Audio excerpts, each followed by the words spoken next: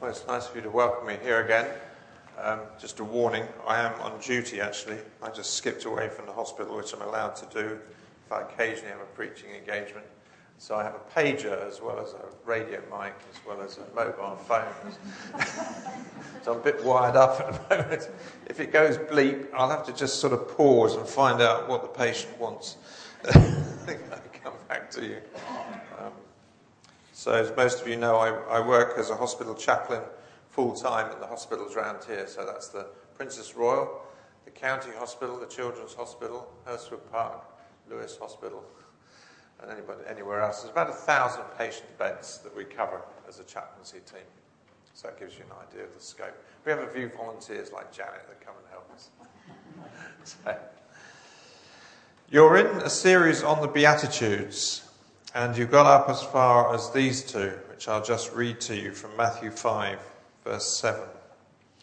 Blessed are the merciful, for they shall be shown mercy. Blessed are the pure in heart, for they shall see God. So I thought I'd give you a different reading on mercy, which is the one we had, which is the story of the unmerciful servant. Just a sort of contrast between what happens when you get some mercy when you don't get some mercy. And we'll have a look at these two now. I don't know what that is.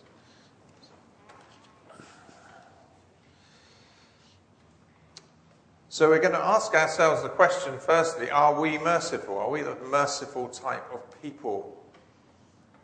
Are we like what is commonly seen in the media, people that seek revenge? That's the opposite showing mercy.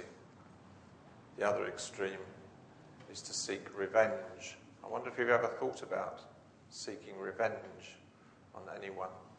Anyone done you enough harm that you want them banged up for life, or some other similar cliche that comes to mind that the media spill out on their headlines. This is the kind of thing we're looking at. If we extend mercy to someone, then we are actually being forgiving.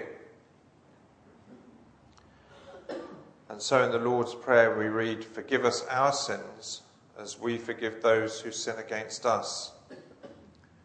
There's a sense in which, in that prayer that the Lord taught us, he is teaching us that we should not expect our sins to be forgiven if we don't forgive others their sins.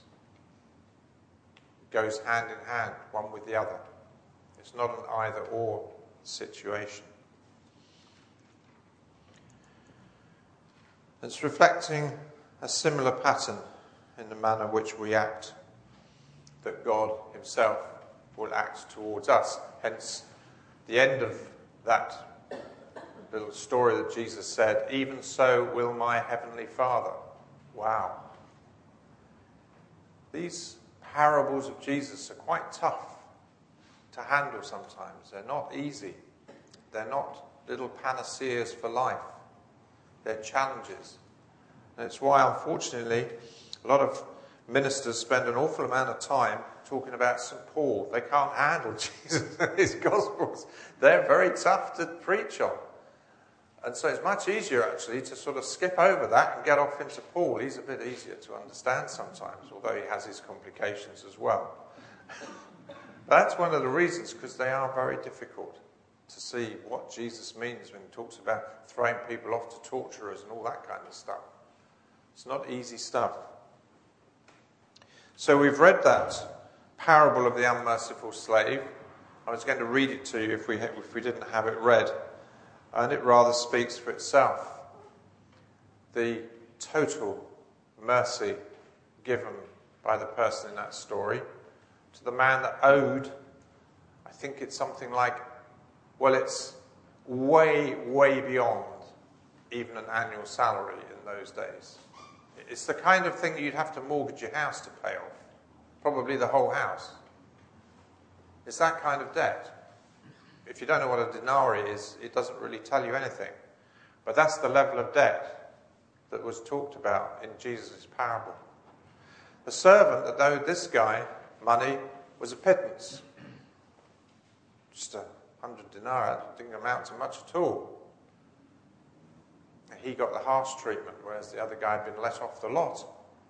Forgave him the entire debt. It's not the kind of mercy we see in everyday life, people forgiving like that. You do occasionally come across it. I remember there was a police officer that I knew in the 60s, who I never met since, but I heard him on the radio, I think it was on the programme on a Sunday morning that's about religion, between 7 and 8. And he was, by then, a very senior police officer in the Greater Manchester Police. And he told the story of how his son had been killed in some kind of raid to do with terrorism in Manchester, and how he forgave those that had killed his son. And it really stood out to me. He was a man trained his whole life to catch people and put them in prison. And yet when it came to his own son being killed in the cause of so-called justice, he forgave him, forgave whoever it was. Probably didn't know who they were. So it's not something we see every day. Mainly we see calls for vengeance. People say, oh, well, it would be a good idea to bring back capital punishment or something. There's a sort of sense of you've got to get your own back. We actually live in an increasing litigious society. If you work for anything like the organisation I work for, which is the NHS, that's who employs me, there's always a fear of litigation. If we make a mistake, if a doctor makes a mistake, if a nurse makes a mistake, even if I make a mistake, I could make a mistake, I could do something, and suddenly, oh dear, why did he do that? Pay me some money, quick. It is increasingly litigious society. It's following in Britain the pattern that's in America. Everybody demands their pound of flesh. They're not interested in speaking about accidents or being merciful to the person that committed the whatever act it was that caused the problem.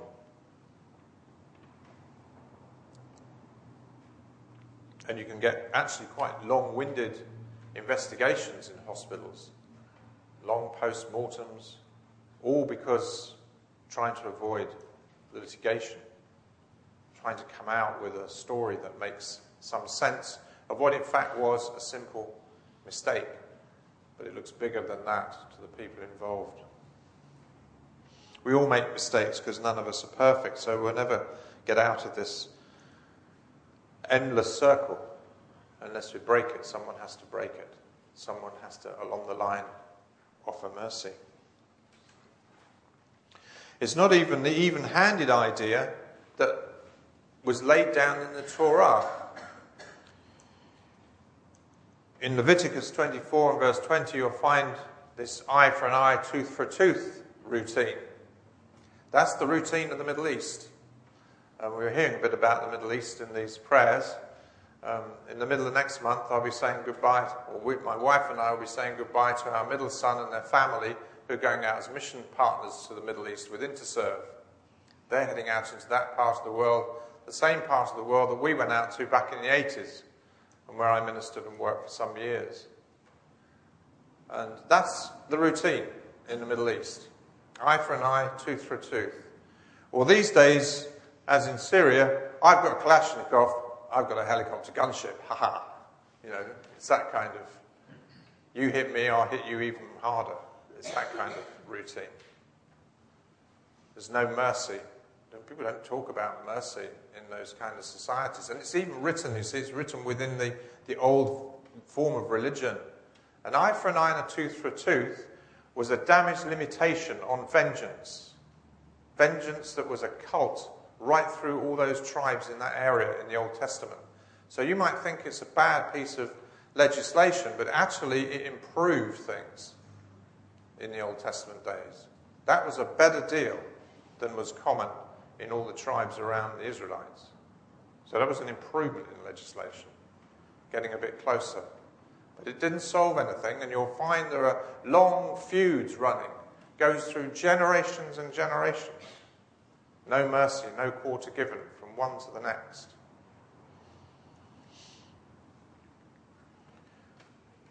And so it comes that mercy is not often given except at a price.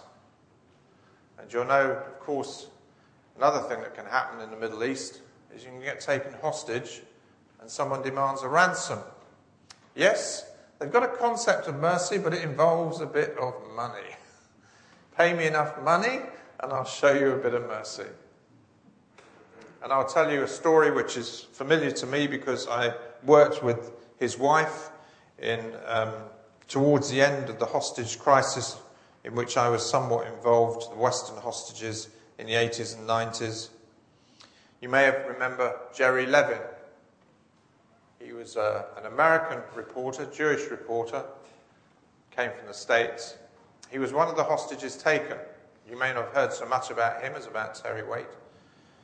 But I went with his wife and some other Americans and visited people like the current, I think he's the deputy minister or something in Syria, Farouk Ashar. He works directly with Bashar al-Assad. And I went to see him with some American Christian leaders to talk about this end game of the hostage crisis. And Jerry Levin's wife was with us. And she told me the story of how her husband had been the only Western hostage to escape. A ransom had been paid. I have at home the American Express check that his wife gave me with the details and the code names to speak to the man with the money if it ever became necessary again. Because by this stage, most of the Western hostages are being released. And in fact, the last one that was being released while we were actually in Damascus. It was all going on behind the scenes. We were talking to government ministers about the very last one that was coming along. And it was just a simple phone call. You could phone this guy, philanthropist, living somewhere in Europe, and he would come up with whatever millions of dollars were necessary to ransom the hostage. And this was done for Jerry. So Jerry woke up in his room one morning up in the mountains, right up in the mountains that go between Lebanon and Syria. It's ones that we drove on through from Damascus to Beirut. You go through all these mountains, and they're all ruled by these very violent tribes for many, many years. And they've all been into that kind of hostage taking for centuries. And he woke up and to his amazement, he found that the chain that shackled his ankle to the radiator was not connected anymore. Loosened in the night. In his sleep. He couldn't believe it. Not only that, the window was open. It's on the ground floor. It's a bungalow or something up there. Hadn't got anything on his feet though. Yeah, no footwear. So mercy has its limits. Okay? No shackles, open window, you can go. I've had enough of you. And so he walked barefoot out of that room and out into freedom eventually. But mercy came at a price of a significant sum of money from this unnamed benefactor in Europe. How do we receive mercy from God? Is it just given to us? It's not, is it?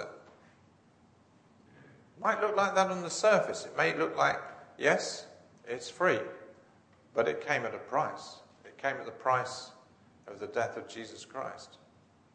That's the price of a man's life. The price of an innocent man being tortured and killed. That's the price of the mercy that God shows to us. And he was prepared to pay that price on his own, without any support. Even his father deserted him, as it were, as he said on the cross, "Why have you forsaken me?" Isn't that amazing? God, in his mercy, showed us mercy. And so we are able then to walk free, unshackled by sin, unshackled by anything that gets in our way of a relationship with God. So that's the kind of mercy. So Jesus says, "Blessed are the merciful, for they shall receive mercy." If you live a life where you forgive people and you live in that sense of forgiveness, what you will enjoy more than anything else is a sense of your being forgiven by God. The mercy that you show to others, as it were, will return to you. And you will receive mercy. You will find that the mercy of God and even of others will come to you. And so the words of Jesus will be fulfilled. And you will be blessed or made happy. Now that sounds a bit strange, doesn't it? Made happy, which is what the word kind of means. Because we live in an age where almost everything about blessed and happiness has completely been taken apart. Did you hear on the news last week the survey somewhere, the most happy people in England? Anybody hear where it was? Somewhere up north, wasn't it? Round Sheffield somewhere. Yorkshire? Yeah, you're happy if you live in Yorkshire, is that it? No, it was the Orkneys and Shetlands. Shetlands? Oh, right, even further north. In other words, you've got to escape from life almost altogether to be happy. Well, that's a lot of what people try and do to be happy. They try and escape. You'll be happy if you go on holiday, if you go on a cruise, or if you do that, or if you do this. That happiness is completely become wrapped up in material well-being. Whereas probably the example of these people in that story lived in quiet rural settings and were not plagued with all the annoyances of modern life, and probably found it much more peaceful, and as a result were much happier. I often wonder what we'll be like, well, not what I'll be like, maybe definitely what I'll be like, but definitely what my grandchildren will be like when they get into their retirement. They're currently popping away on iPads and iPhones and ordering everything on the internet. At 85 on a computer, I don't think it's so hot. And somebody will be screaming for pen and paper and a checkbook. Happiness doesn't come through an iPhone or all this other stuff that we get. It comes completely differently. It comes through relationship with God. And that's the kind of happiness, the kind of blessing that we look for. Then that's what we shall receive. So the challenge to us in terms of mercy is in a world where people often call out for vengeance. Can we stand out as Christians? Can we be like that police officer in Manchester and stand out as those who show mercy and therefore demonstrate a completely different way of doing things? And then we come to the second one. Blessed are the pure in heart, for they shall see God. So here we see two things again which are never put together in modern life, certainly in the West. Happiness goes with holiness. Whoops, that's not exactly the front line of a tabloid, is it? Happiness and holiness, the two go together. Without one, not the other. So what does that mean? Jesus is really pointing to what really makes us genuinely blessed and genuinely happy. Without being pure in heart, we cannot see God. We cannot be in that deep relationship with Him that actually we all really want. Especially those of us that have met Christ, know the power of His Spirit in our lives, and see God as our Father. That Trinitarian fullness of knowing God. Then we wouldn't want anything less. But we know that it only comes through being pure in heart. But nowhere in today's life will people normally equate this kind of happiness with holiness.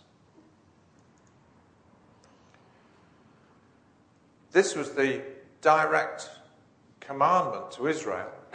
God said to them, "Be ye holy, even as I am holy." Leviticus 11:44. Don't try being holy. He didn't say try, he said just be holy. How can we be holy? How can we be set apart? We have a song that prays that, being set apart for you, Lord. The only way we can do it is to place ourselves in Christ, to ask him to take over our lives so totally that the holiness of God, as it were, surrounds us and his purity comes into our heart and lives. There you go. Amazing, isn't it, how they do that? What I'll do, I'll just go out and see what they want. Well, that's all right. It's nothing particularly urgent, so I can spend a few more minutes with you. So yes, it's really about holiness going with happiness. And the secret to that is where Paul talks about in Romans 12 verse 1, presenting our bodies as a living sacrifice to God. If we present ourselves to God, we will end up, in the last verse of that hymn, living in wonder, love and praise. That's true blessedness, living in wonder, love and praise. So when we come before God, we will begin to really just get swept up in the joy of being with him. And that comes through this purity of heart, because we can't access that kind of thrilling spiritual experience unless God makes us pure himself. And then we will actually see God. We'll actually encounter God. It doesn't happen all the time in our lives. I remember a time in the 90s where the Holy Spirit was moving in some churches, and I was in one or two of them across Europe, where these things were happening, and people were just enjoying the presence of the Lord so much they didn't want to go home. When they went home, they were still enjoying the presence of the Lord. They didn't want to go to work, and there were children that didn't want to go to school. So when you do enter into that thrilling experience of meeting Christ like that, something has to change, otherwise life sort of stops. But it is thrilling, and it is amazing what God can do.